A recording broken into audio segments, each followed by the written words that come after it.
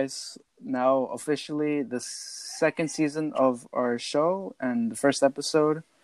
Welcome back. This is your host, Johnny. My co-host isn't here today, and we have two guests today. Care to introduce yourselves? Hey, everyone. My name is Caesar, and I'm Johnny's cousin. I'm Sawon. I'm also Johnny's cousin, and you're gonna hear me scarcely. You gotta talk more. Shit. Oh well. Yeah. All right. So anyhow, we're gonna be discussing on today's episode. We're gonna be discussing on the Green New Deal, among the stimulus bill that happened recently, and other topics as well, depending on how this conversation evolves. Or devolves. Maybe, yeah, or devolves too. We'll see how it goes though. All right. So anyhow, this whole with this whole quarantine thing has been happening for like the past 3 months, I believe. I'm not sure. You correct me on that. We've noticed, or at least I've noticed, that there's been a small trend with this whole Green New Deal thing that's been happening. So I just think that's important because many people want to take like an advantage, since there hasn't been any like much use of gas emissions lately. I guess people see, or these woke people see, like this is a good thing. I mean, to an extent, yeah, but that also means that to an extent, that implies that people aren't spending money, and that's kind of bad for the econ. But it is, yeah. Definitely. Yeah, so it is kind of like an exercise in what would happen if some of the implementation of the Green New Deal is put. If some of the things that the Green New Deal calls for is implemented, which is reduction in CO2. So that part we can actually physically see. We can see, like, for example, in Venice, how the waters have cleared so much that the some animals have been returning to what really was their natural habitats because it's so clean now. And we can literally see from the International Space Stations, they have a few good pictures of how pollution has been diminished and where, modern history has shown has been some of the most polluted places on Earth, like China and some of the major cities here in the United States. So we can see that definitely a reduction in oil use, specifically gasoline or transportation, really has a positive effect on our planet. But we also see that the opposite is true. What the critics of things like the Green New Deal propose that while we do help the environment, we also hurt humans at the same time. And so, we are negatively affecting our economy right now that everything is shut down. And I mean, some of these statistics are really worrisome. Like 53% of working adults are currently unemployed, where people are expecting higher levels of unemployment as time goes on, worse than the Great Depression. And because of that, we can expect mortality rates to go up in cases of extreme poverty due to lack of economic activity. So they both kind of are correct, both the proponents of the Green New Deal as far as the effects on the environment goes, and the critics of the Green New Deal as far as economic activity and how it actually will hurt people. So it's an interesting experiment that's going on right now, and kind of like both camps are being proven right. So yeah. But what's been proposed, the people that want to implement the Green New Deal, people like AOC and people that that support Bernie Sanders. What they have a plan where they're gonna and obviously they admit that oil jobs are gonna go away because that is the point, cutting back emissions. But they claim that because we're gonna put so much money into renewable energies that the jobs lost in the oil industry, they're going we're gonna have new jobs for them to do in renewable energies. But I mean, solar power has been always, when people talk about solar power, for at least for as long as I've been alive, and I'm 32 now, solar energy has always been 10 years away. But then we reached those 10 years that they claimed that within those 10 years solar energy was going to be a thing. And solar energy still is not as efficient as oil is in producing energy. And I want to add on that. The reason for that, I read on an article a while ago, is that solar energy is like not that cheap to manufacture because it has like a limited lifespan. I want to say like 10 years or something like that. And once it's done, Like, it's hard to like refurbish it and for continued use. It's expensive to like recycle it.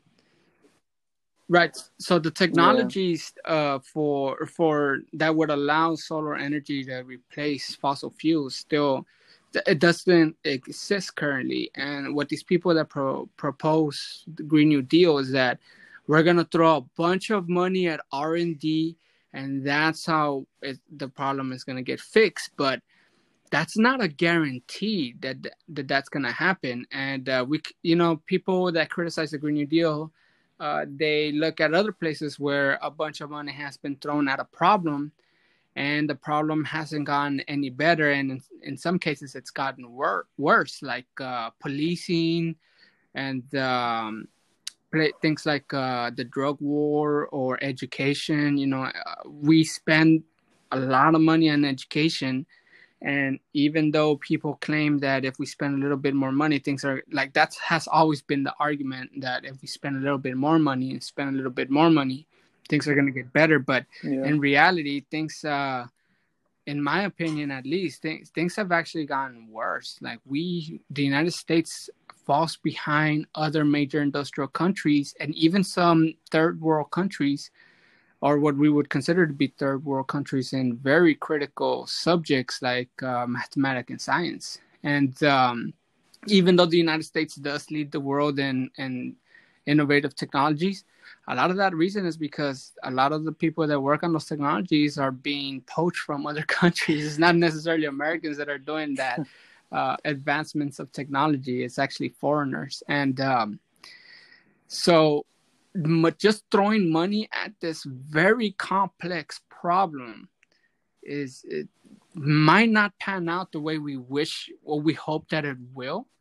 And we also have to keep in mind that other countries are trying to do the same thing. I mean, China has been pouring money into renewable energy. So has Saudi Arabia and other Western industrial countries.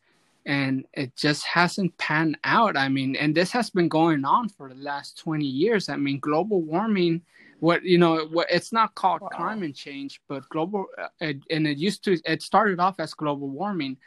And and it's the same subject. And this has been talked about since the 70s.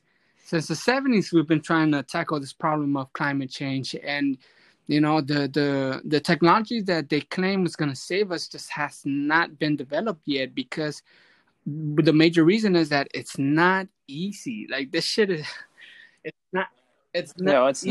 It's not easy to say, everyone's going to have solar panels on their roofs and our cars are going to be electric. And Tesla and Faraday Future and all these other companies investing heavily on electric cars. And it just, I mean, you need the closest competitor to Tesla that would be affordable for a mass-produced car is Chevy's Bolt and Nissan's Leaf. And I don't think the Bolt is ugly. Actually, I really like the way that car looks. But the Leaf is a ugly ass car. And loud.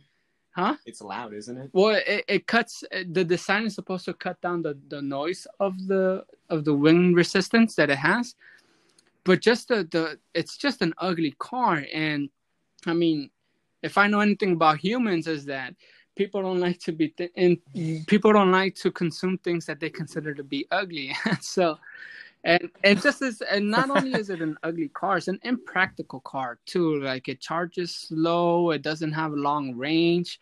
And so, I think Tesla has the best model, which is you start off expensive and then you build into inexpensive vehicles. But the fact still remains that range anxiety still hasn't been fixed, even with the Tesla's long ranges, even with their superchargers. The solar power still just isn't there, and I don't know if it's gonna get there in the time that we need it to get there. And a lot of these another thing that I think it's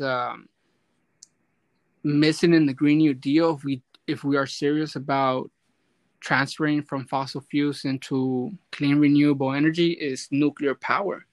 And the Green New Deal actually poo-poos nuclear power, and that's actually not a good thing. I mean, oh yeah, I didn't put that in here, but I read about it the too. thing about nuclear power is there's that stigma of it like failing, and like a good chunk of people die, and that part of land becomes Chernobyl. like Chernobyl, yeah, Chernobyl. I mean, no one can live in Chernobyl now. So the fears are very real, right? That is a very scary situation, and as we've learned through to what happened in Russia and Chernobyl, like you said, it's a devastation when things go wrong. So they have the margin of error there really low, and they're devastating when we cross it. And then Fukushima, what happened there, and that fucking thing seems to be still leaking. And the Japanese government wasn't so truthful as to the extensiveness of the damage there. So then there's that, But it seems now that Fukushima, those reactors were really, really old. And it's just, back then it was expensive to update them, so they never really did. So a lot of that is, and then, if we look at things like that just by themselves, and let's just look at fossil fuels and all the leaks that have happened, and it with the oil drilling in the seas and the fracking and then on land, and the waste of water Well, fracking is kind of like another conversation, but but let's just look at this because it doesn't pertain to my point right here, but we'll talk about fracking. But my point is that with just conventional technology and all the human error that has caused major devastations, you don't think we're gonna fuck up with some of these renewable energies as well? And then people, something goes wrong one time, and people are scared and put a stop to the thing for a really long time. It's like I don't even think we're that mature as a people to handle some of these. No, I don't. Yeah, I don't think we're not. And then that's another problem, right? But with the shift has to change. Is the fact of the matter is that are we gonna accept what's really needed? Like, for example, nuclear energy to start transitioning into these like nuclear energy could be a good transitional form of energy creation while we still develop solar power and wind power and hydroelectric and other stuff. Like, if we move to nuclear energy, meanwhile we're still trying to develop these other energies, that at the very least what that allows to happen is that we start reducing our subsistence on oil. And, we don't have to look at nuclear energy as a long-term solution. We could just see it as a transitional solution into what eventually would be renewable energies that don't rely on nuclear power. But, I mean, that's out of the table with the Green New Deal. They are anti-nuclear energy. So I think that puts a big hurt on the feasibility of the Green New Deal. Yeah. Even if they managed to cut out like 100% like net zero emissions, it would affect like third Oh world countries yeah, and heavily. that is a big criticism Yeah, of really? third world countries. Yeah, because third world countries are Yeah, actually the main polluters when it comes to asset stands right now. The main polluters are third world countries because they're burning oil trying to develop their nations. They're paving roads and they're yeah, building construction. They're trying to allocate new transportation yeah, systems and stuff like that. So if we put a stop to that, if we try to put a stop to that immediately, all that advancement and some of these They're third gonna world, get fucked. yeah, they all of a sudden that stops because we don't have the technology to do that, to do paved roads and with electric trucks. Like there are no electric trucks out there. Everything runs on diesel when you talk about these heavy powered machinery that need to do really, really that need to move very heavy things around. Yeah. It's diesel power and that's oil. So so a lot of third world countries criticize the United Nations for trying to implement zero net emissions as a way to keep them in poverty, which is maybe not what not the intentionally, but it's what's happening. It's the outcome. Yeah, that's gonna happen. But I mean, it's not that we're trying to. I mean, that's the criticism. I mean, and they're correct. Like they are correct. It's funny too because I heard, I'm not sure if this is true, but I heard that Africa would be hit the hardest if climate change keeps going.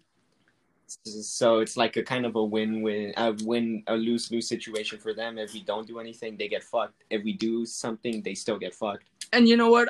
One thing that I don't like about when we talk about why a lot of these nations are in poverty, we don't talk about what actually keeps them in poverty. And a lot of it has to do with the way they interact with Western countries. The loans that are given to a lot of these African nations to develop their countries come with a lot of strings attached that benefit Western nations. And that's not. I mean, they kind of, like we said, how earlier before we started the podcast, we were talking about how the Green New Deal has a big social justice element to it, which is they have a point, but they don't go into specific details as to how are these nations negatively affected by Western nations like Latin America and Africa. And I don't know if they're not aware of how they're being negatively affected, but they are aware that it's happening. But that's you do a disservice when you don't know what the problem really is. You know there's a problem, but you don't know where it really is. Yeah, the thing that I don't like is that they don't. They, at least to me, they don't show an interest to figure it out, and a lot of it has to do with the way that the United States and Europe has gone into Africa, and they call it aid, where they go in and they like, okay, so we're gonna develop infrastructure for you so you can have electricity and all these other modern things of the modern world. But it comes with too many strings attached that benefit the Western countries. Like for example, a lot of these loans come with the caveat that you can only use Western companies to help you build this infrastructure. And it's like, they have construction companies that could do that in their countries too. Like it would be a big, like if the point was for them to develop their economic and bring them into the modern age, the best thing for them to do is just to give them the money so they can spend it in the companies of within their own country, so they can have that expertise of them building it themselves. But the problem is that they cut them out and they bring in Western countries that come in, do a half-assed job, and then they leave. And then later on, things start breaking down. And the reason why they can never really fix it, like there's always outages in a lot of these places where these kind of deals have been done, is because they always have to call back the Western companies that set up the infrastructure there. Because they don't themselves, they didn't build it and they don't really know how everything works. But if they had built it themselves, then they would have been self-sufficient. But, so I never hear this type of criticism being lashed out at why, as being the reason why a lot of these nations are the way they are, even though they've had billions of dollars pour into their economy to try to get them to first world status. A lot of the reason why they still are considered third world has to do with these really corrupt deals that they got pressured into signing. And this is why a lot of Africa and Latin America are still considered third world countries, despite all the aid that has been given to them. It's corruption, and they don't address that in the Green New Deal. What they do say is that they're being negatively affected, and that this is because of racism. And it might be true, but you're not pointing at anything that happened, and thus you don't have any real solutions to fix the problem. But what they do say is that we're just going to throw more money at it and more. And if you're just going to do the same deals that happened 20 years ago, nothing's going to change. It's a waste of money. Yeah, just a waste of money. Complete waste of money. It's a massive waste of money. So, the Green New Deal's goals are unattainable because of their own ignorance. You know, their own ignorance and their own unwillingness to really test, to really go in and examine the problem. And I think a lot of it has to do that they think they know what the problem is, and they like to point at white supremacy. And I mean, that might have a kernel of truth because of the way some of these deals are set up. But just saying, oh, it's white supremacy doesn't fix anything. And it doesn't point at any tangible problem, anything that we can actually point and see. We don't have any names. They just, they say white supremacy, Donald Trump, bad man, and Orange man bad, and then Orange man bad. And they think they did a real critical analysis of the problem. So, I mean, take it from a bartender. Damn. I mean, to her credit, to be fair, she does have an econ degree from a really good university, Boston University. So, as well, I don't know if that's to her credit or to their criticism because she said that a tax error could be used to do stuff with.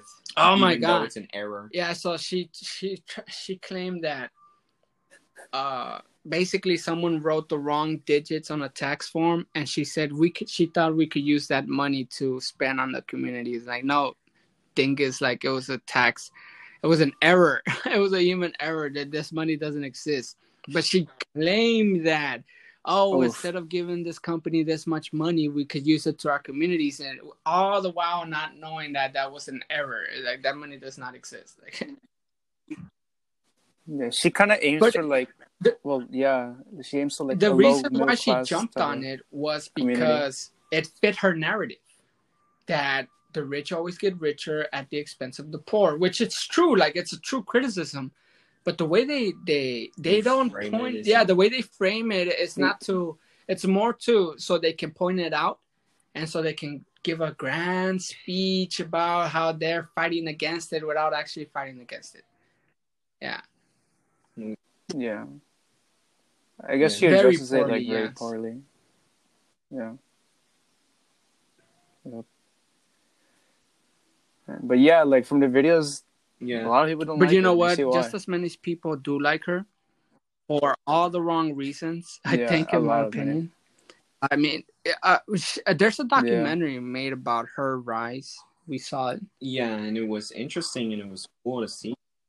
It was a really good documentary, and it just, I mean, it really does put a struggle to her image, but just seeing the way she's acted since she's gone in, since she started Congress, it's completely changed my opinion of her. I don't find her to be a serious politician. Yeah, and she doesn't really seem to appreciate her own position, because she said something along the lines of it's impossible for a poor person to rise up the little socioeconomic hierarchy, even though she herself did it. Right, and then exactly, and then that is her hypocrisy is even unknown to her. Like, she doesn't realize how hypocritical she sounds when she says that people can't, raise themselves out of their own poverty, when in fact she did. You know, is it hard? Yeah, but it's possible. It's very hard, and you do need help from people, most definitely. But you can't say that it's impossible when you yourself have actually done it. So it's like what she's. She wiped that part of her life from her memory. I know, right? Like if she was. Yeah, because I mean, her story is endearing. She came. If you didn't know she was a college grad, if she just knew that she was some bartender from the Bronx, and now she's a U.S. representative in arguably the most powerful nation in the world, that's it. And then you say that you can't raise yourself out of poverty, like that defeats your story. Like it's her story. That is her story. But I mean, and should probably take a look at that. I want to start talking about education real quick, because the fact that she's educated and that scary. and she's very well educated, and then she had to turn into bartending as a means to sustain herself, it is kind of scary. Like what happened to that degree? I mean, yeah, I'm about to start college, and I'm pursuing the same type of degree that she is, economics. But like, I don't understand why she was working as a bartender.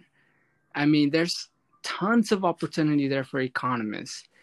And so one thing that I wanted to mention of that is that college is not the end all be all for people. You know, right now there's a big narrative, and it has been going on even when I was in college 10 years ago, 12 years ago, more 15 years ago, that if you want to be successful and have a lot of money, you have to go to college. And that's not true.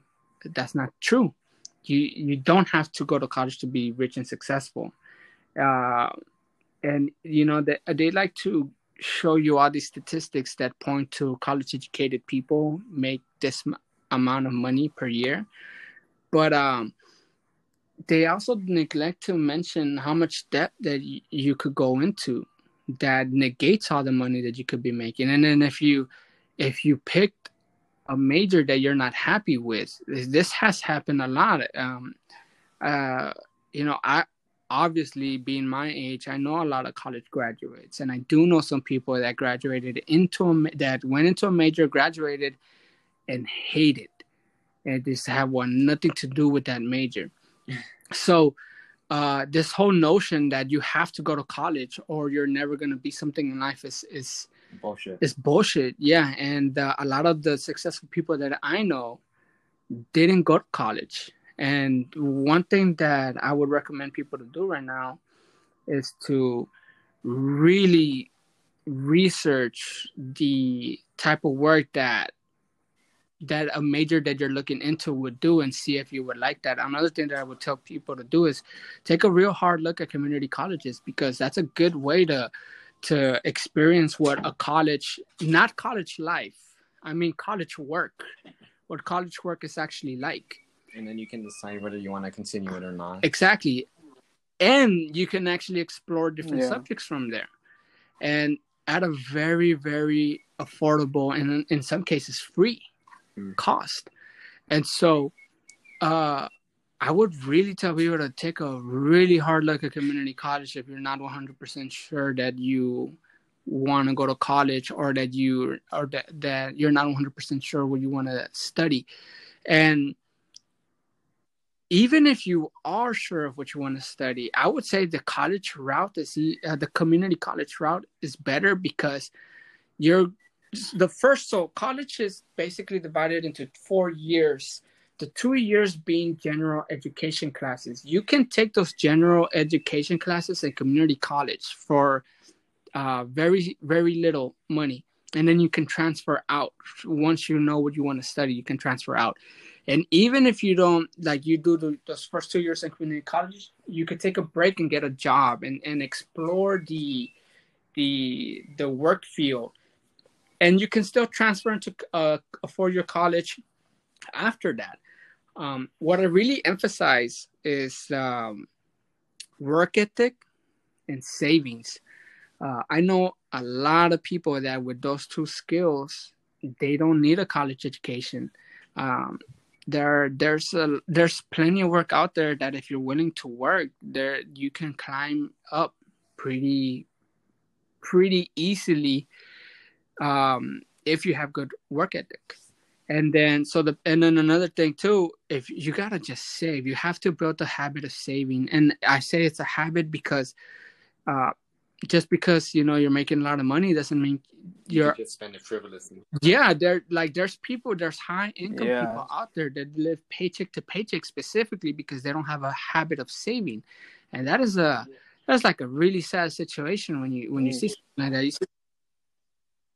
Yeah, like when people have the money, they would you can do what you want, but the smart thing to do is to save. Exactly. Yeah. So there's and they don't teach this in schools anymore, which is very unfortunate. But they used to have a home ec class, and in home ec they would go over finances like this. And one of the things that was very popular back then, and this was in the boomer generation. That's why right now the boomer, boomers had a really good percentage of home ownership when they were in their mid-20s to early 30s. A lot of more than 50% of boomers, I think, would already own or were in the process of owning their homes. And a lot of it had to do with what they learn in school, just in high school, not even college. This is a very old and lost wisdom here that this is what your savings account should look like.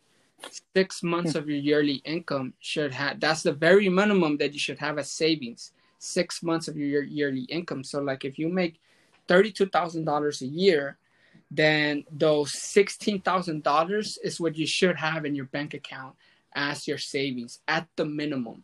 And so a lot of people don't have that anymore.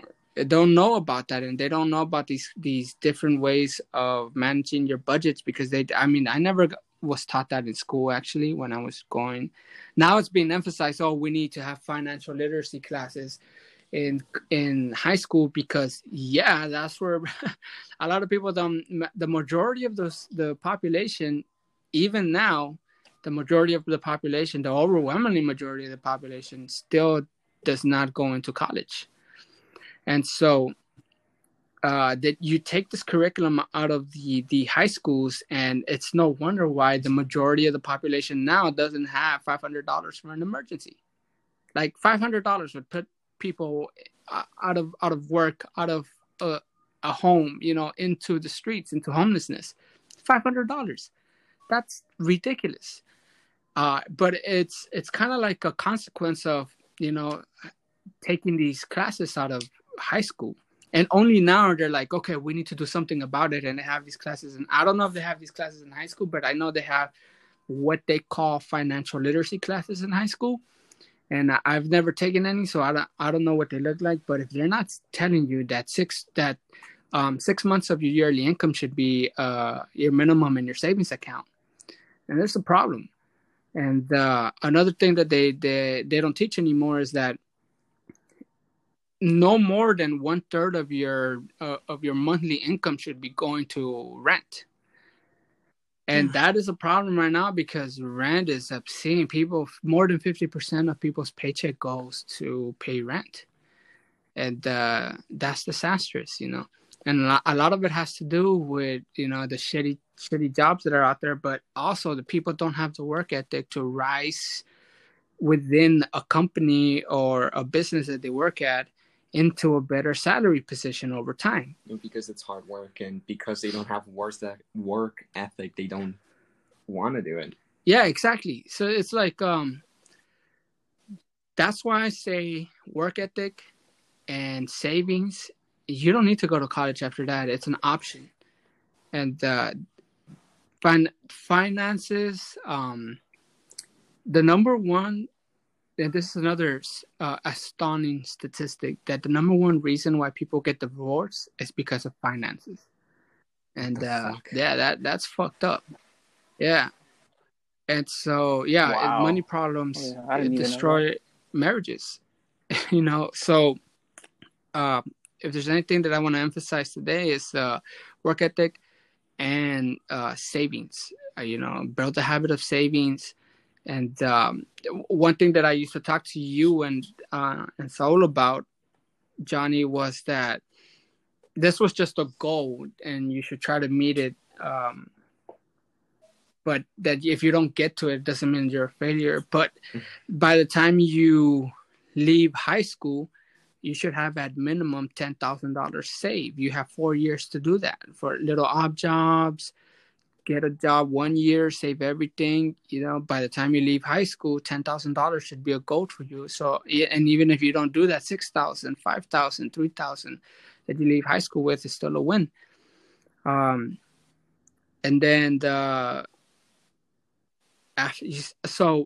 because then after that, you can move out on your own. If you need, you can get a job. You could get a car, even a used car with less than $10,000 that you could use to, commute to school and commute to a part-time job that you have. So, and a lot of people just don't. It's not impossible. Like I started working when I was 16, and I calculated that if I had saved at least 75% of my paycheck that I had, I would have had almost $10,000 by the time I had left high school. But I didn't do that. What did I do? I went out a lot on the weekends. I used to pay for my friends' drinks and food. I used to invite my friends to eat. I used to spend a lot on myself, and that was not a good idea. That was not the best thing. That was not the best thing I could have done with that money. Didn't you used to buy new clothes on the first day? I used to buy new. Heyday, I used to go buy new shoes and new Heyday, man. So yeah, I have nothing to show for all that work that I did while I was in high school, and that's not a good thing. And it's a habit. It's a habit you have to build, and someone has to be on your shoulder saying, "Are you sure you want to buy that?" So, unfortunately, there's no such thing as as your conscious, or what's that? Like the little angel, and like the little angel. Shoulders. That doesn't exist. But if you can just imagine it, like every time you go to spend money, if you could just ask that question, do I really want this?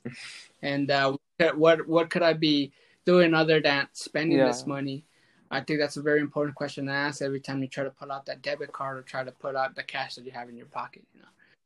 But so we talked about that. That was actually a segue. I didn't think about speaking on that until we talked about AOC's education. Yeah. But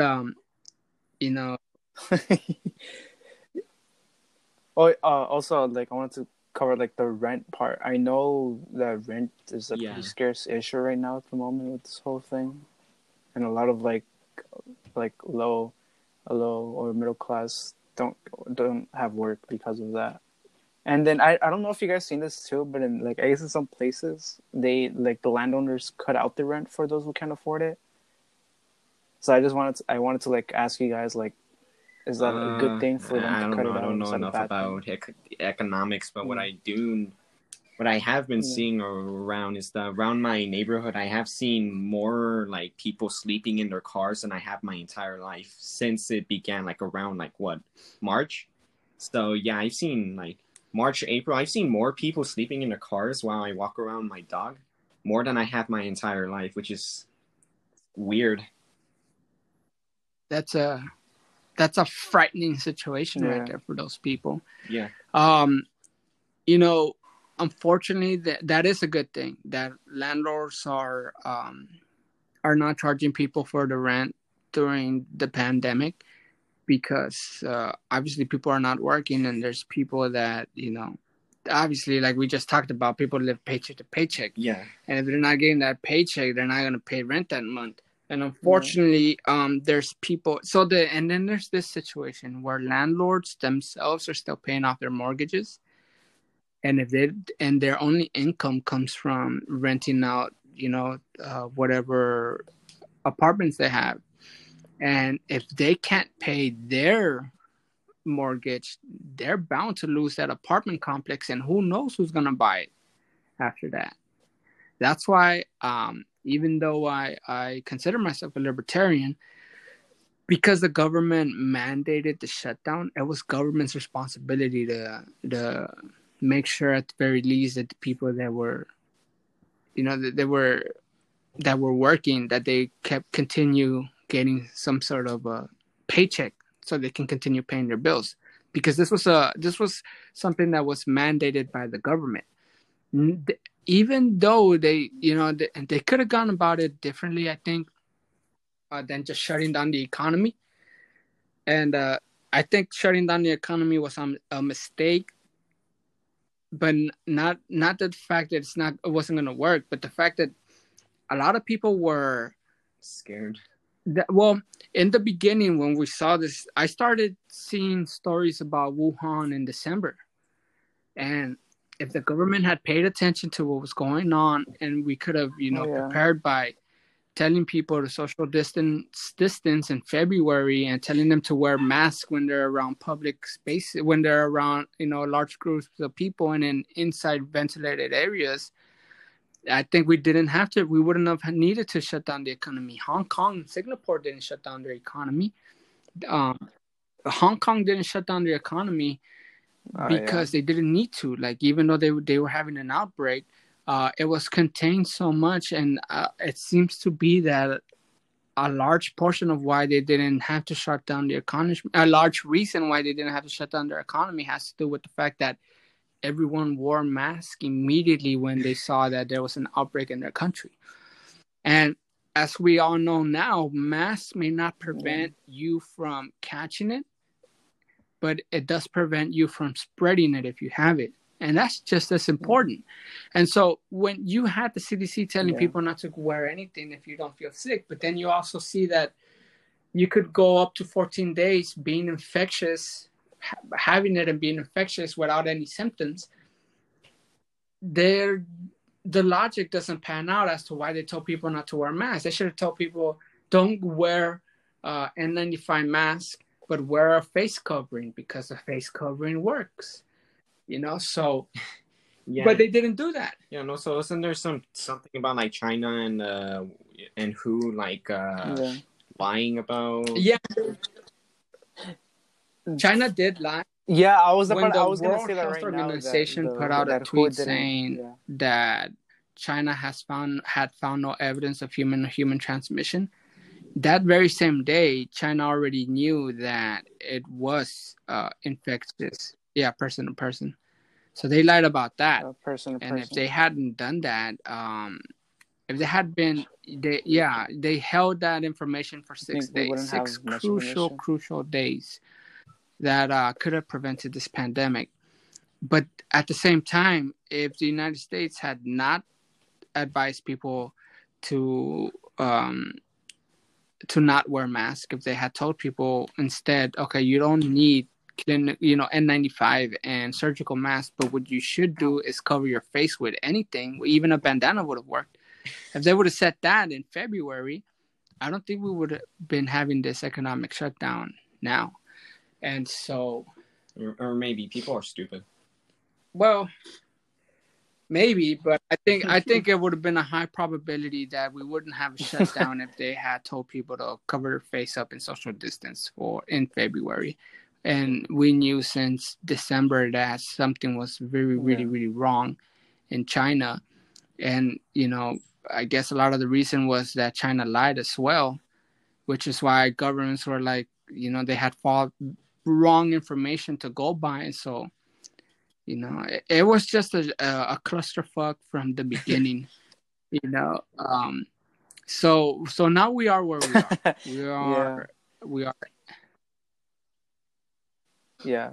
I mean, like, apart from, like, that, I know the media kind of covered... Yeah, because... Like, how it's, like... Didn't Trump, like, had, like, a Chinese ban or something for a bit? That would have worked in January. Like, in the beginning of January, if he had just said that no Chinese... all flights from China would have stopped in January. Because I think the Chinese flight ban began in early February, if I'm not wrong. If they had started in January, it probably would have gone a long way. And then again, if Europe also, because oh my God, what happened in Italy was really bad. So Italy, huh? Oh yeah. Oh wait, I was gonna say we have a minute left. I don't know if it's gonna cut out, so What? I'm not sure Where if are it's we gonna right cut now? out like at 60. But I mean, just to be sure, Oh, wow. 59:14 at the moment. I don't know if it's gonna cut out. I haven't really gotten this far. I mean, we can still continue it. Okay. Like at that point, we can All still right. So, continue. I'll just have to pertaining to like sign the on another bit. social justice idiocy that's going on when handling really, really complex and important issues like the pandemic that we just saw. Italy had actually had a campaign where it was hug a Chinese person. Right.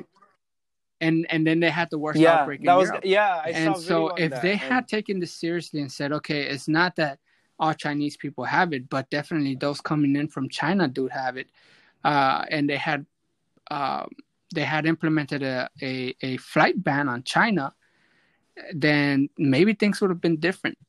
Maybe maybe they wouldn't have had such an outbreak, but they didn't want to seem racist, so they yeah. oh yeah, I know Yeah, some I like think countries think closed Germany did, literally their borders, which is crazy and they didn't because have I much think of they an have a outbreak. reputation of being in like an open border country. Yeah. Yeah, it is exactly And that. Also, that kind of went of like a fallback to Canada because they didn't close their borders, and then after, I guess not that long after, Yeah, so I mean, if they had they had just to like done the kind of like logical close thing, it, I was like, guess. okay, we need to stop anyone coming from China. We need to stop them from entering, from leaving China. Actually, then maybe a lot of the devastation that happened in Europe would have been avoided. yeah, And then the United States also should have closed the borders out of. Should have shut down the flights of Europe at the same time that they shut down the flights of China. And I think that's why people are criticizing. which is fair. I think it's fair. Yeah. I mean, there might have been some sort of like, well, it's coming from China, so let's stop China. So as opposed, there's a saying that says, don't attribute malice to things that could be easily explained by incompetence. So, bless you. Got it? Yeah. All right. So, don't attribute malice to that which could be explained by incompetence. And I think it was more of incompetence than malice, meaning that it was more their lack of critically thinking that, yeah, most obviously people from China infected had gone to Europe, and then it could come through Europe as well. Isn't another thing that China prevented people from Wuhan to travel to other parts of China, but they still let them travel to other parts of the world? I'm not aware of that, but I'm pretty sure that was the thing they did. I'm gonna see if I can find out. yeah. Yeah. Also, some other places exactly, they didn't do any when screenings Hong whatsoever. Kong, I when forgot they where. saw this coming, where. they immediately, started testing people at airports and asking them how they felt and try to see where they were going and quarantining people with symptoms. And so that's another reason why Hong Kong didn't have to have an economic shutdown like everyone else did. And so as opposed to saying that it was racism, which is the reason why we had this outbreak in the like in the United States also in New York general, too. like the reason why we had New an York was outbreak like in the United States was more to the fact that the Trump administration is incompetent rather than racist, I think. So that's where I stand in that. Yeah, and it's I hear people say that Trump has been mostly people from my school. They say that Trump's been focusing on immigration rather than other issues, which I don't think is true. What do you guys think about that? It's definitely not true. He's been bombastic in other issues like North Korea, which I actually support what happened with North Korea. I'm in favor of peace. But I don't think he should have been that hawkish against China, even though I'm not a big fan of the Chinese government. But I don't think he should have been that aggressive towards them. I don't think he should have been. So no, he's been doing a lot, especially in the Middle East. I thought he was gonna, at the very least, one of the positive things that could cut him, come out of his Yeah. presidency, was us leaving the Middle East, and instead he, and a lot of places, doubled down, and he's making things worse over there, which is really what every president has done since Bush, since even Clinton, since Reagan, and since since at least the 80s, we've been just doubling down in the Middle East. Basically, every president. Former, what was his name? That one Democrat that only had one term because I guess not enough people liked him. Yeah, it was let me look him up. Jimmy Carter. Jimmy Carter, all right. Yeah, so then we have that, right? Okay. I don't think Trump has focused so much on immigration, more than other issues. The Russian thing really took a lot of his time from him governing. So, and now it turns out that there was no collusion after all. Yeah, and it's crazy. Yeah, I heard about that.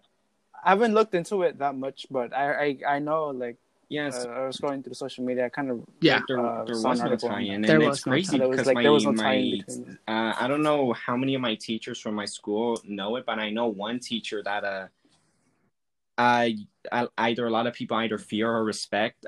He says that a big reason why Trump won was because of fucking Russia, and that's not true. And I pointed that out, and he still said, "Well, it's still a reason." And I think I caved in and said yes when I shouldn't have, because I didn't want to seem like a douchebag, but I probably should have stood my ground. Yeah, so the whole Russian thing turned out to be ironically a conspiracy hypothesis on their part. So that all turned out not to be true. Right, exactly. Because Donald Trump, Orange Man bad.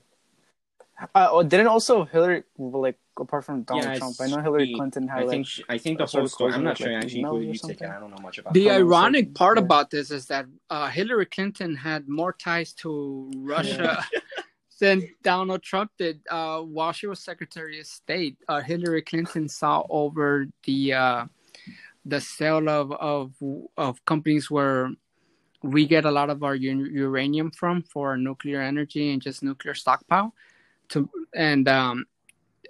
She, under her administration, under her tenure as Secretary of State, she allowed a sale of a very important company to Russians. And I'm not sure if this was proven or not, but the evidence showed that after she got a big substantial donation to her Clinton Foundation, then the deal went through, and now all of a sudden the United States gets all this nuclear ingredients for weapons and nuclear energy. Just very important social, really important, from Russia. And this is national security stuff, and she just handed it over to the Russians. We don't know why. It seems to be a very bad strategic move on the United States. Why would we do that? Why we would leave?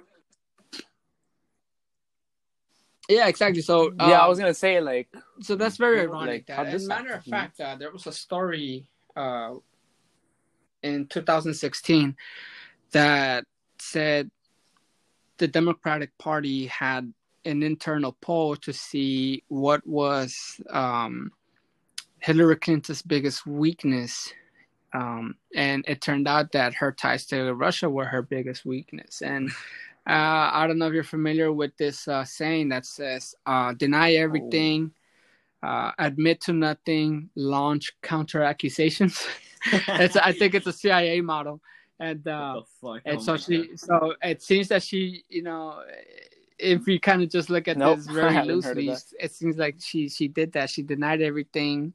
She admitted nothing, and she launched counter accusations. Yeah. She threw her biggest weakness on Trump, and it's stuck. Attack on Trump. Because, people, Donald Trump, as Jimmy Dore likes to say, destroyed people's critical thinking skills.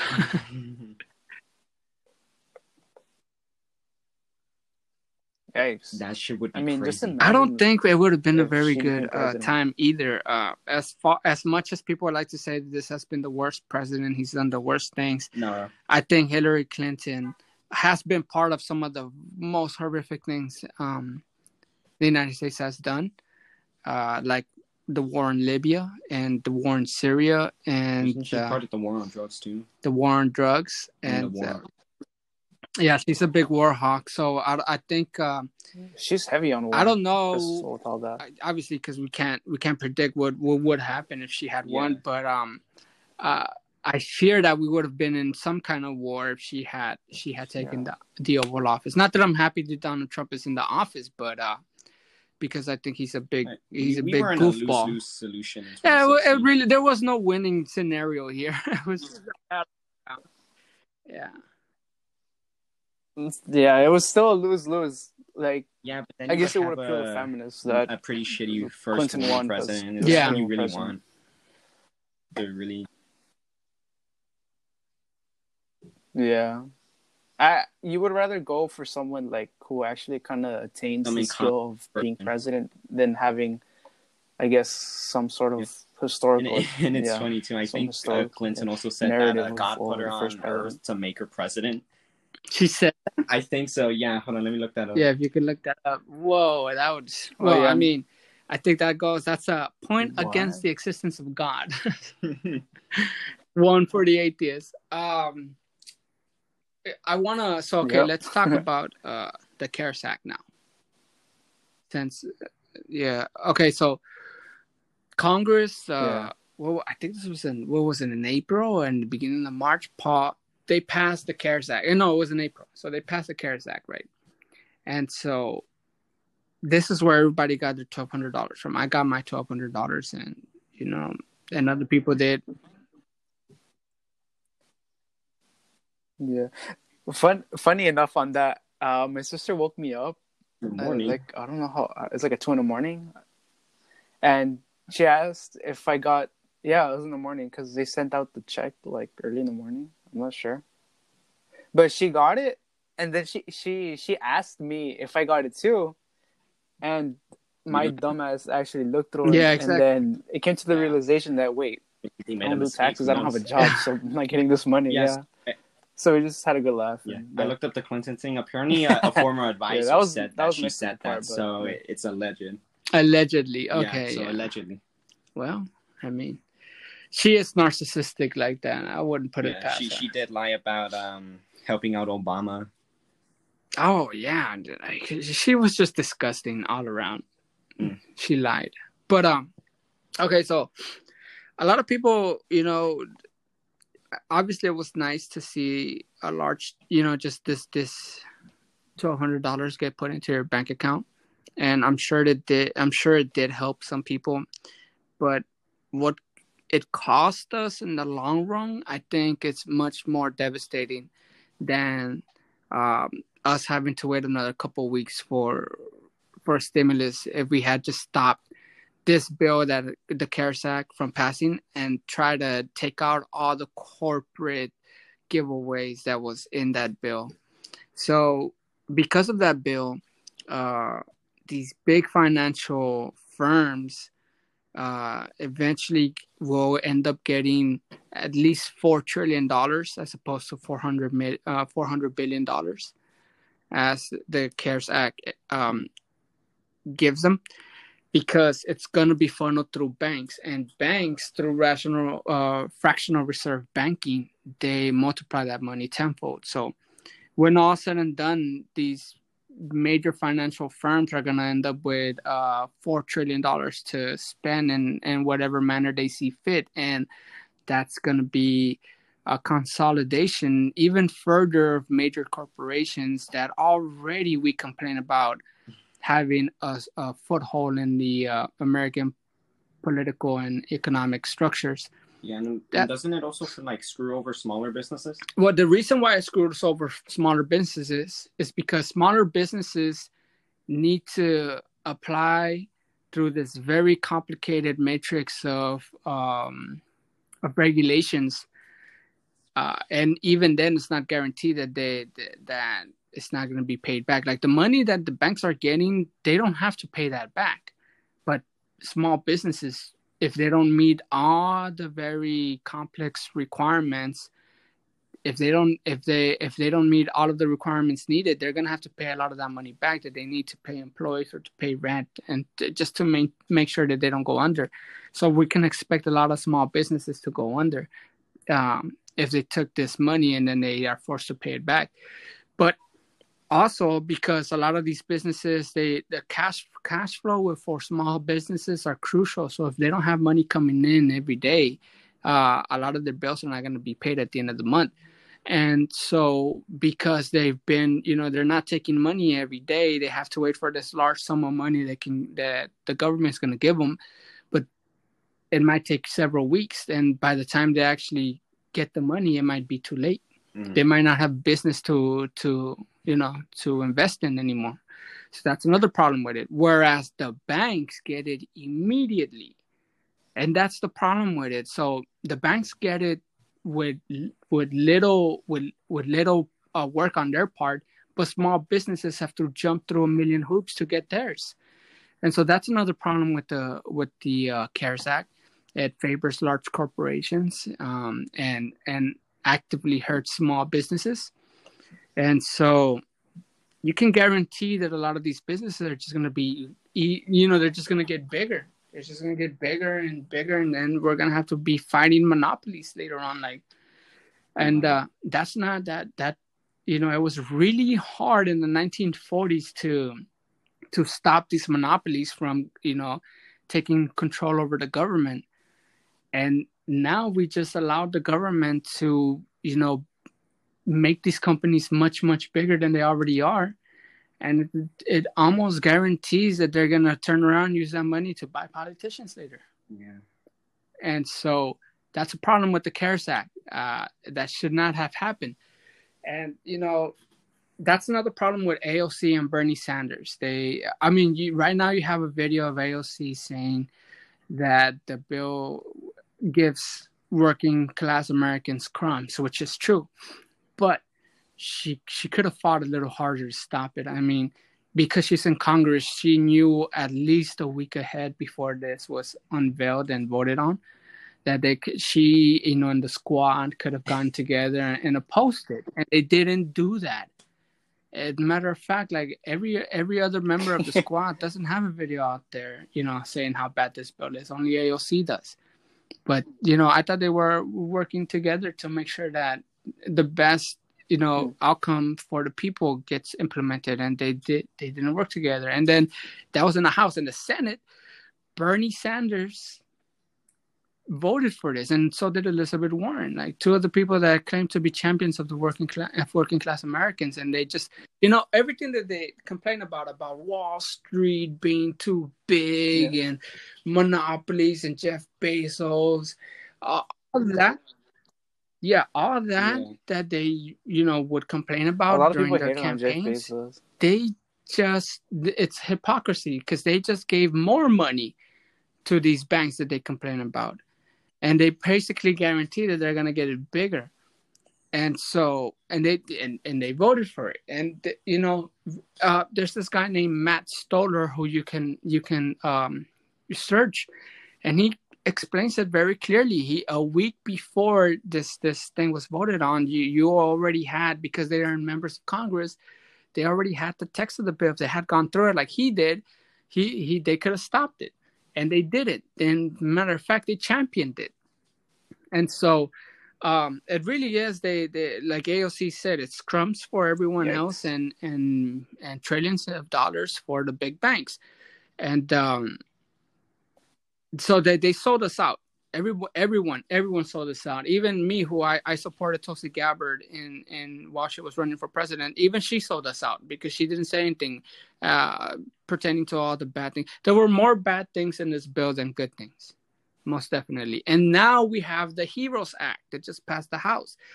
The HEROES Act bails out the worst people. the lobbyists, the people that all these, AOC and Bernie Sanders complain about, they want to ban lobbying. Well, in the CARES Act, the Democrats are bailing out the lobbyists. What kind of shit is that? It's another disgusting display of corporate corruption that happens with our elected officials. And no one's saying anything about it. Everybody's focused on Donald Trump and how bad he is, but everybody ignores on how bad everyone else is as well. So one of the things that I wanted to end with was this, and there are no good people in our government right now. Donald Trump is an idiot. The Congress is corrupt. The House is corrupt. And anyone that we think would be a fighter for the people, they're either corrupt, weak, and ineffective. Thank you. There are no good people here. So the only thing that people could do is try to look out for themselves first, and then try to make sure that those around them are okay. So if everybody, if everybody individually tries to make sure that without being corrupt and scummy, that if everyone is in a stable footing financially and socially, like mental health wise, which has a lot to do with how your finances look. A lot of people are in deep depression because they're poor. Yeah. So it's like a very deadly cycle. If people like in your generation, you're 16, you're 18, Johnny. If people in your situation, just make sure that you are never financially unstable. Yep. That's going to go a lot with preventing rampant poverty later on. So actually, I just went over this earlier. It really just has to do with having savings and having a strong work ethic. And this is what a strong work ethic means. It means that the very basic, you show up on time, and that you do specifically what you're required to do at your job, but more importantly, that you try to do more than your job. You're trying to learn so you can advance yourself in a position later on. And so if you're not, the best thing that savings allow you to do, you're not stuck in one place. If you don't like where you're at, you can move around. You can not only like by moving houses, like moving from places that you live to places that you don't like to places that you do like, but also making sure that you're not stuck at a job that you hate, that you can move around because you're not living paycheck to paycheck. You could go without working for a month and while you work for something that you like. And if you're adding to your skill set while you're, a lot of the jobs really have common skill sets that you need. Some of the most basic things is attentive to detailed and just showing up on time. Just showing up on time is a big deal, And if you just do what it's required of you to do in your job, but then also you do more than what's required of you, people see that you are not only reliable, but that you can be counted on with things when things go bad, that you are capable of finding a solution because you know more things about the job than other people.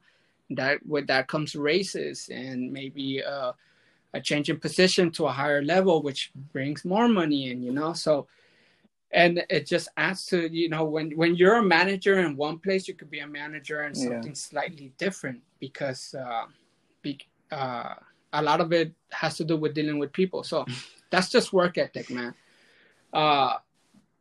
Just make sure that you're not living paycheck to paycheck, but more than that is I really do advise people I think college is important because it does build skills that do allow you to get more money later on, but paying for it up front is probably the best thing you can do. And this is where your savings come in, like you don't, and you can apply for scholarships. Like, for example, if you took 2-3 years after high school to work and save, and you put that on but you always, knew you were going to go.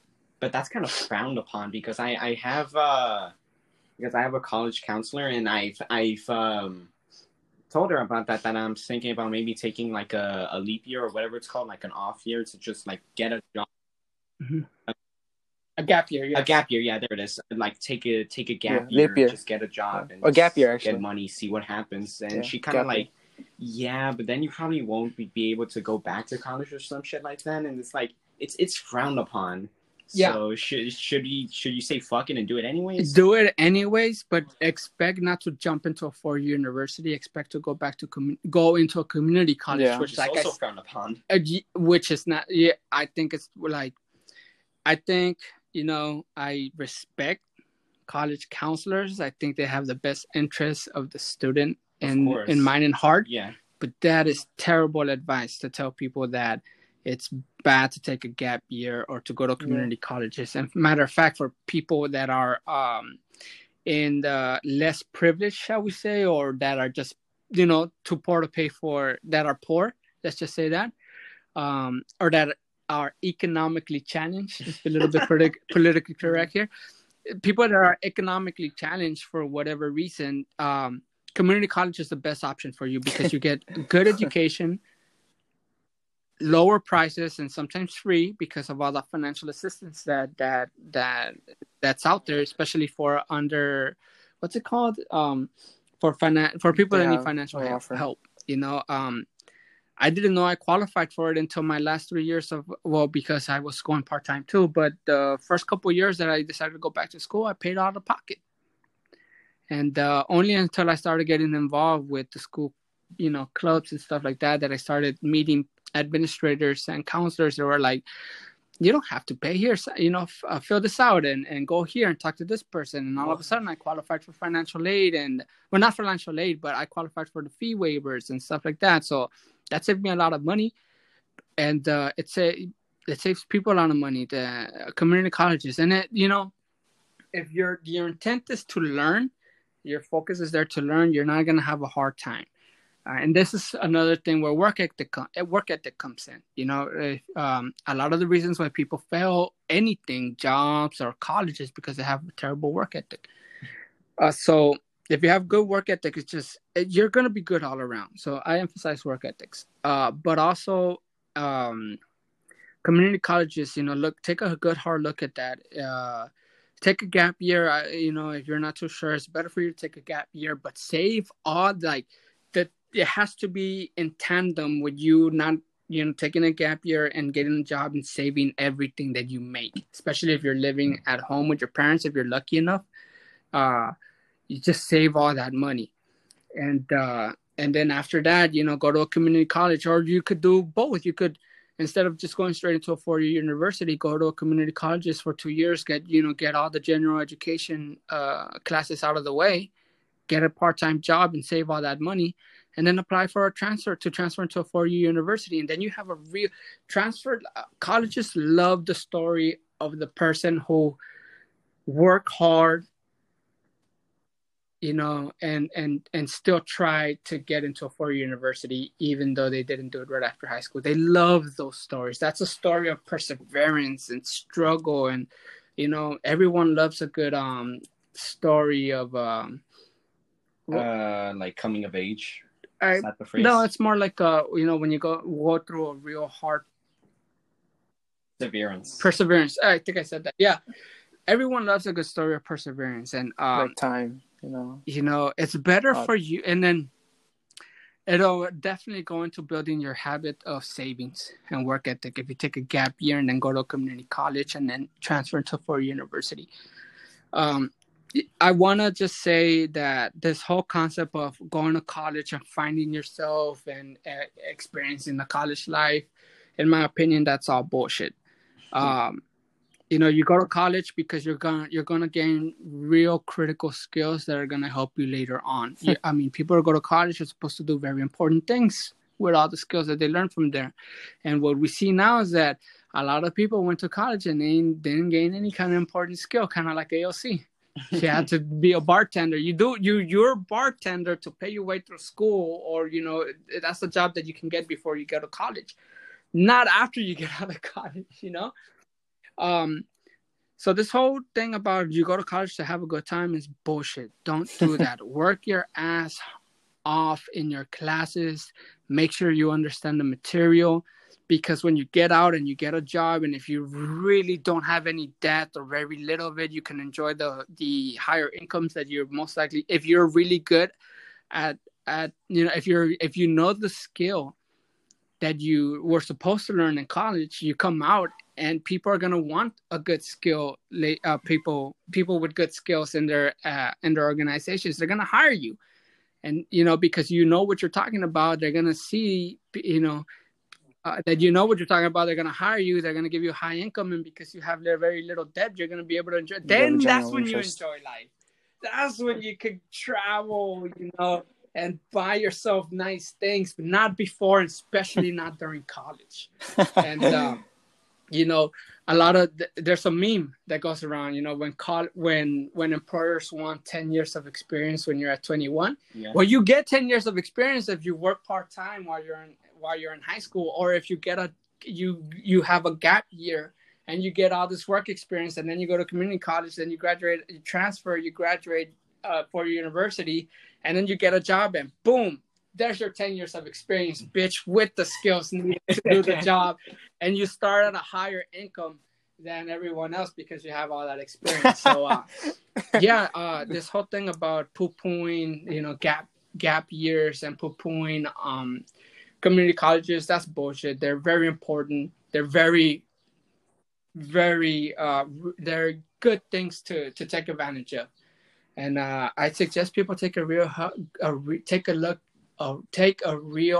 look at that path of taking a gap year, getting a job. But you have to get a job and save. Like that is, if you don't save, you wasted that year, or you wasted, however long you took from school, and then you try to go back and you're probably in debt because you went and you got a nice car. Or, you traveled somewhere, or you have a real nice laptop and a real nice TV, but, you have real nice clothes, right? Supreme, yeah. But no, save everything, fucking be as frugal as you can. Basically, anything fucking you wear wanted. Skechers, go to Walmart and buy your clothes. Meanwhile, because the money that you save that you could potentially use to, not be so much in depth if you do decide to go to a university, it's going to help you after you get out of a university. So you don't have a lot of debt. And then, work. And when you're in college, work your ass off. Learn the material very well. Make sure that you are knowledgeable in whatever it is that you're going to major in, because you're going to be unstoppable with the work experience that you gained if you took a gap year. And then if you did really well because you actually worked during college, and then you get out and you're experienced, knowledgeable person, very little can stop you from there on, And yeah.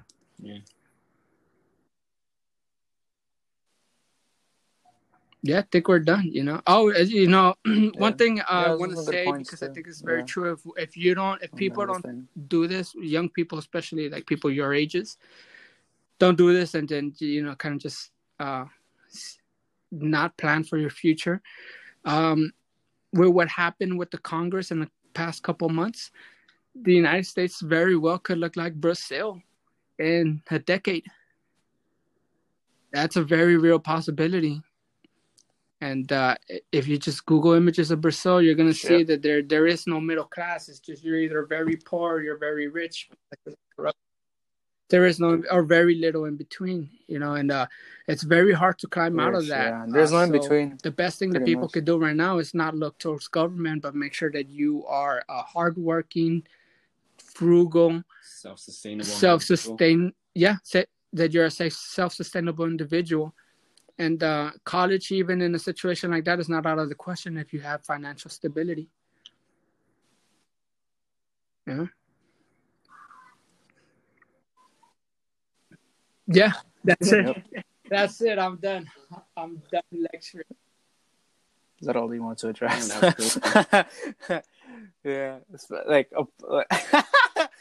the whole. You kind of talked to most of this. I kind of expected this, like literally, me and so because you guys are young and I'm just so old, and I just I've seen a lot. I'm a dinosaur. Yeah, I mean, like, I'm a fossil fuel. Oh. you have more experience. All right. Like, yeah. Yeah. Yeah, Oh, of course. We're she's talking so like the irrelevant. whole I think we climate. should I just forgot leave it to at bring that. up Greta Thunberg Let's just continue to ignore. into the Let's mix. just continue to ignore her. Like Honestly, there is well, nothing I mean, wise or of yeah, benefit all right, that she has I guess done you or got a point on said that. since she's been, in the public life. Yeah, and she's not God. even like someone used Instead of because saying, I don't know "How when. I dare want to you, say in the how dare 90s or you." 80s there was another girl that was like in Greta Thunberg's position. That whole oh, we got to change shit. We got to do something about climate change or whatever. Yeah, and like, yeah, there was another girl who was doing that, and like, I don't know whatever happened to her. So like, Oh yeah, Yeah. I've seen It's that very picture. unfortunate because this is the time of her life where she needs to be gaining critical knowledge in school. That's pretty eerie. yeah, And she's boycotting school because of climate change. Like, chick, this is not gonna go well for you specifically. Like, yeah. What? CNN is trash. Yeah. No one should ever watch CNN And she was held or at a panel MSNBC with or CNN. Fox I thought that was pretty News. dumb. I studied If anyone wants to read anything where they're telling you anything important, you go to the Gray Zone, you go to The Intercept, and even The Intercept you should take with a big grain of salt. But I would recommend, if I can, Glenn Greenwald to read and to listen to on The Intercept. I would most definitely suggest Aaron Mate, Mate, at his show's called Pushback, the Useful Idiots podcast for Rolling Stone, Jimmy Dore on YouTube. They speak more Please, critically idiots. about issues and honestly, and yeah, and then one more person, two more people, Nico House, if you That's just really not Google addressed his in name, mainstream media. Niko House, and then Kim Iverson. I think those are really good sources of news. But yeah, they should be mainstream, but they're not. Don't fit the, Yeah, they should don't be go along with mainstream. the narrative. They should be mainstream. Orange Man bad and Greta Thunberg good. Good and expert in a climate. No, it wasn't even climate change. It was COVID-19 expert or pandemic or some shit. Oh, yeah, she did. She did get it. well, you know what? She's a real good proponent of just Facts fear. and fear, Like, she something just like wants that. to Facts scare and fear. everyone. She's a fear monger. Yeah, so I guess she was a good expert on that panel after all. If it, so she exactly. She was not the facts portion of that panel. So maybe they had a good portion, reason. Yeah. Well, that was the reason. Why am I even just saying? The facts, what are those? Right, exactly. Just the fears. The facts kind of like but anyway, stay away from that, You know what? Because I've never heard of those before, Yeah, I'm just surprised that a lot of people support her though. She had a lot of corporate propaganda behind her. So most people are just too goddamn busy trying to stay above water than to really think about these issues critically and to make a deep research about what's going on, what is she saying, and so I mean, people are just not that interested not because people are dumb, because people are just so preoccupied and just trying to live their own lives as best they can, and that's a struggle people are struggling right now, so they rely on these major corporations to tell them the truth, and unfortunately they are not. Fox News has been has always been bad. CNN used to be okay, the New York Times used to be okay, but recently they've just been disgusting, quite honestly. They're not news anymore. They're rage bait. Well, I'm done. I think I got it. Unless you have any more questions. Yeah, I was gonna say, pretty much work ethic and savings. Yikes! That's what's gonna get you through life, not college. Although college, the only thing that's important about college is that it prepares people to advance things, to create things. But if you just want to live a healthy, if you just want to live a healthy and happy life, if you don't care about, being at the forefront of critical issues, then just work ethic and savings are I think are going to go a long way. Yeah. Oh, I was a kid. I don't know. Yeah. The window's open. Yeah, the window's open. I heard something in the background. I keep throwing a tantrum. Oh my god. Yeah. Oh, yeah. That's fine. Yeah. We're not in the studio. We're in Saul's room. Just, with the window. I wonder how those parents are handling it. Yeah. Later. Yeah. You just keep these things, this podcast going. You'll eventually, you'll get there. I mean, Joe Rogan didn't start this way. Rogan clout. Just make them interesting and I think that's it. Just captivating, and you'll be fine. Try to stay away from the gimmicks.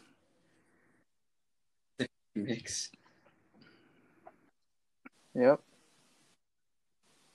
And people just want to gain notoriety. I feel like that's what with kind that of like fame and fortune as fast as they can, as opposed to when you really focus more on the craft, the fame, and maybe not the fame, but definitely fortune follows. But if you're just trying to just try to jump in and immediately be rich and famous, you're gonna have a hard time being rich and famous. There's a lot of hard work that goes in. Like, even rich and famous people they're not relevant on their own. They continue to work hard. I mean, I have a big respect for actors in that sense, because actors have to go to, like, for example, we just look at Keanu Reeves and the John Wick movies. Like, Keanu Reeves knows how to work guns, and he knows how to fight. Like, he had to go through all that training. You saw that video of him like going through the shooting range, and he did it really well.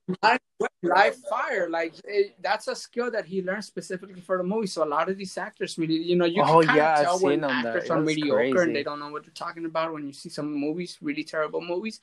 And then, but you have those actors that you don't know they're actors, that you're in the scene, that you believe that they are the character that they are. They work really hard to do that. That's not easy. That's work ethic right there. Work ethic. I'm telling you, work ethic is where it's at.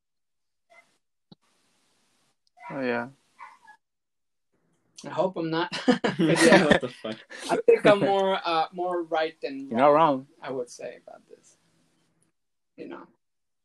But yes. Is there anything else?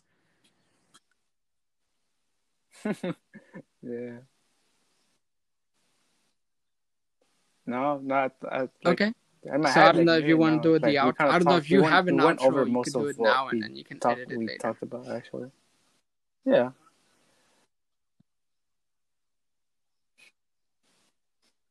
Yeah. I mean, I guess this will be the actual. Anyhow, thank you guys for listening. This has been your hosts, Caesar and Saul, who are cousins of mine.